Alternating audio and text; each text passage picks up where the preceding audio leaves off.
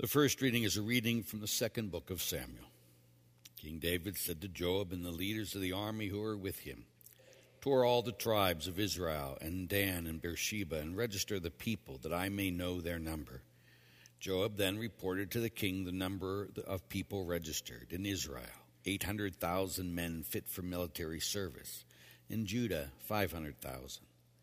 Afterward, however, David regretted having numbered the people and said to the Lord, "I have sinned grievously in what I have done.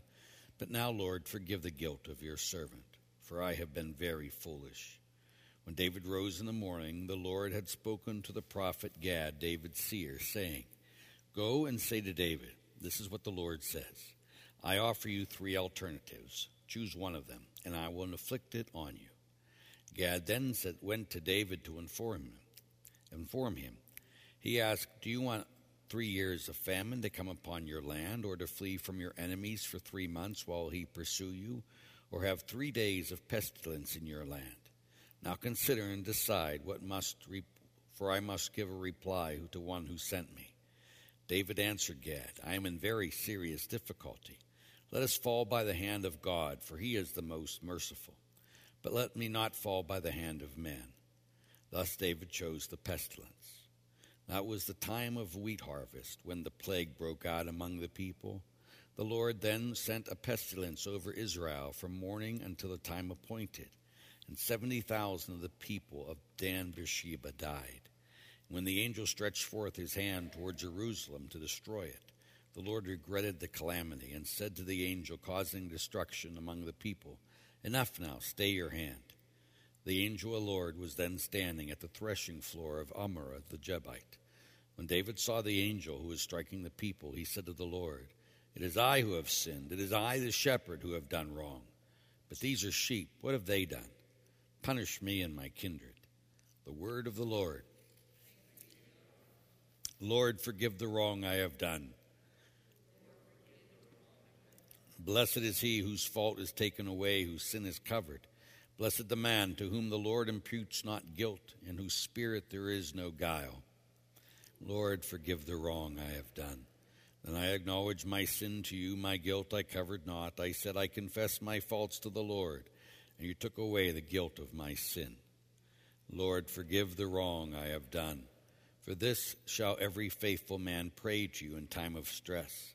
Though deep waters overflow, they shall not reach him. Lord, forgive the wrong I have done.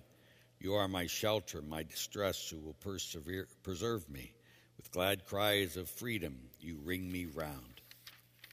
Lord, forgive the wrong I have done. My brothers and sisters, may our Lord be with you. A reading from the Holy Gospel according to St. Mark. Jesus departed from there and came to his native place, accompanied by his disciples. When the Sabbath came, he began to teach in the synagogue, and many who heard him were astonished. They said, "Where did this man get all this? What kind of wisdom has been given him? What mighty deeds are wrought by his hands? Is he not the carpenter, the son of Mary, the brother of James and Joseph and Judas and Simon? And are not his sisters here with us?" And they took offense at him. Jesus said to them, "A prophet is not without honor except in his native place and among his own kin and in his own house." So he was not able to perform any mighty deed there, apart from curing a few sick people by laying his hands on them. He was amazed at their lack of faith. The Gospel of the Lord. And so we hear again, here's Jesus, and he's doing his stuff, and the people are offended by him. And again, sometimes we Christians, nobody here or watching, of course, but everybody else, are offended easily. We're offended by people. We're offended by what they do. We're offended by how they treat us. We're offended, just like they were offended with Jesus. But again, if you look at Jesus, he was the most unoffendable person ever. He wasn't offended by anybody or anything that most people get offended by. He was offended by the Pharisees, who were offended by everybody else. So Jesus wasn't offended by what most people were offended by. He was offended by the people who were offended with everybody else. So would Jesus be offended by me and you because we're offended by everything? Or are we like Jesus, some of the most unoffendable people? May each of you know his love today and forever. Amen. Stand.